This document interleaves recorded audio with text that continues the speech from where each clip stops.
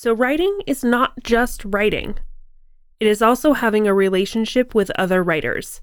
And don't be jealous, especially in secret. That's the worst kind. If someone writes something great, it's just more clarity in the world for all of us. Natalie Goldberg.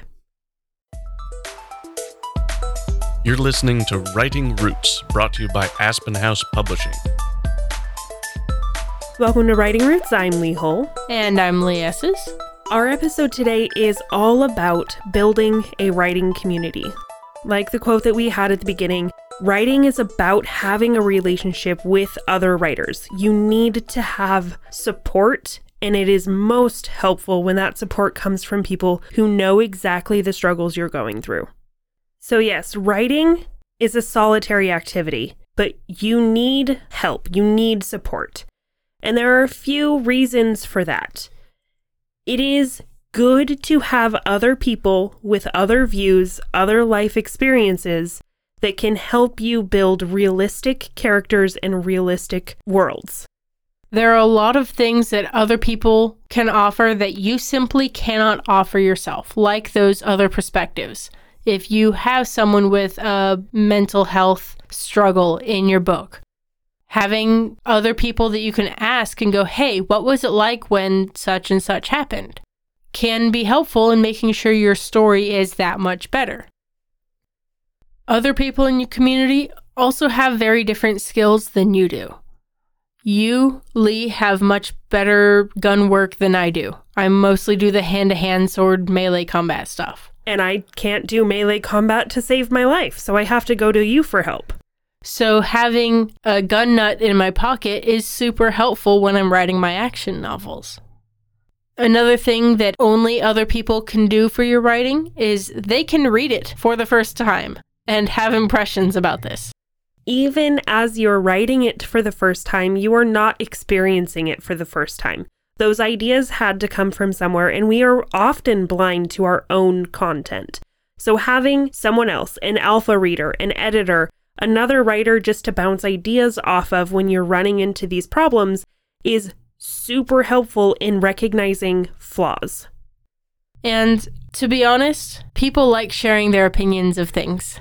It helps them feel important. It helps them feel invested in whatever it is. And so asking someone, hey, do you think it would be weird if my antagonist character had a disability? Asking people these opinions will help you understand your audience. Now, take that with a grain of salt. They do need to be in your audience in order for their opinion to really matter. And you have to be careful about taking everyone's opinion as fact. Take it under advisement, ruminate on it, and then decide what to do with it. Yeah. Writing selfishly trumps any advice anyone else ever gives you. They can take it up with me if they disagree. So moving on from the kinds of advice they can help, what kinds of people you can have in your writing community? One of the first ones that will come up are your beta readers. Once you have your book completed, probably at least 1 or 2 phases of editing, these beta readers are the people who get the book and let you know what they think of the thing in its entirety. I've also found having people with certain skill sets in this collection helps me get through the first draft. I can trust the process and trust that however I'm writing this scene, if it doesn't work, my betas will later catch it down the road. Having your writing buddies can also help you get over writer's block. I will constantly go to Lee when I'm up against an idea and I'm not sure where to go, and she will help me work out to stir the imagination and get new ideas flowing about where I can go from here. I don't always take what she says, but it does always give me an idea of where I can go. And another thing that a writing buddy offers for you, and especially you, Lee, offer to me, is accountability. It's really helpful to have that support to egg you on and to get you back in the chair, back in that writing environment to continue writing. It's very difficult to keep writing when as soon as you sit down and you're staring at that page, And all you can tell yourself is nobody cares. Why am I bothering?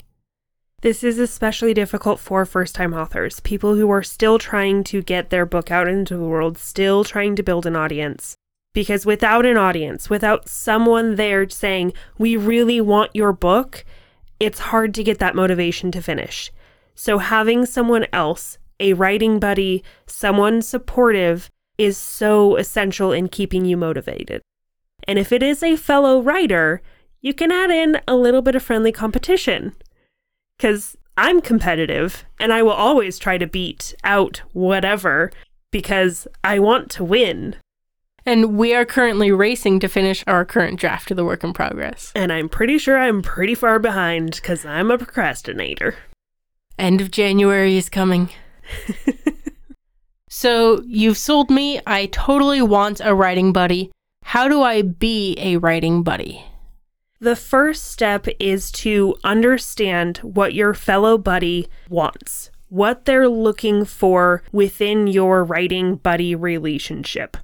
Whether you need somebody who is just there to be a cheerleader to help you, or if you really need somebody to keep you accountable and say, hey, how's that thing going? How's your chapter? How many words did you get? Did you reach your goals this week? Whatever it is, try to be clear about that. For my first draft, all I want is a cheerleader. For the rest of my drafts, if someone is just a cheerleader, I don't believe them. I feel like they're being dishonest with me just to be nice. So I have to tell everyone I'm working with in any capacity, hey, right now, I just need you to boost my ego with this. Can you read this chapter and say, tell me the part you like the most, and just leave it there? Being clear on those conversations helps both sides thrive and feel like the relationship is worth it. One thing to help is, especially if they need that motivation like I often do, being around to ask them how their goals are going. And knowing that Lee is going to ask me how my writing is going is a little bit of a prompt for me to set aside the games and actually focus on writing, because I don't want to give her the disappointing answer of, I didn't do anything. Also, if you're going to be a writing buddy, be engaged.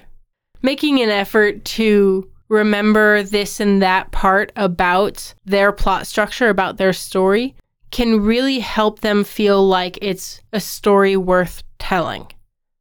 Writers love to talk about our works in progress. We love to share. That's why we're writing it, so we can share these stories with the world. So be interested. Show a curiosity about the story, about what's going to happen next, and that will provide that boost that, okay, somebody does want to hear, somebody does want to listen to this story that I have to tell. And one of the simple, easy things you can do as a writing buddy is to ask to meet up.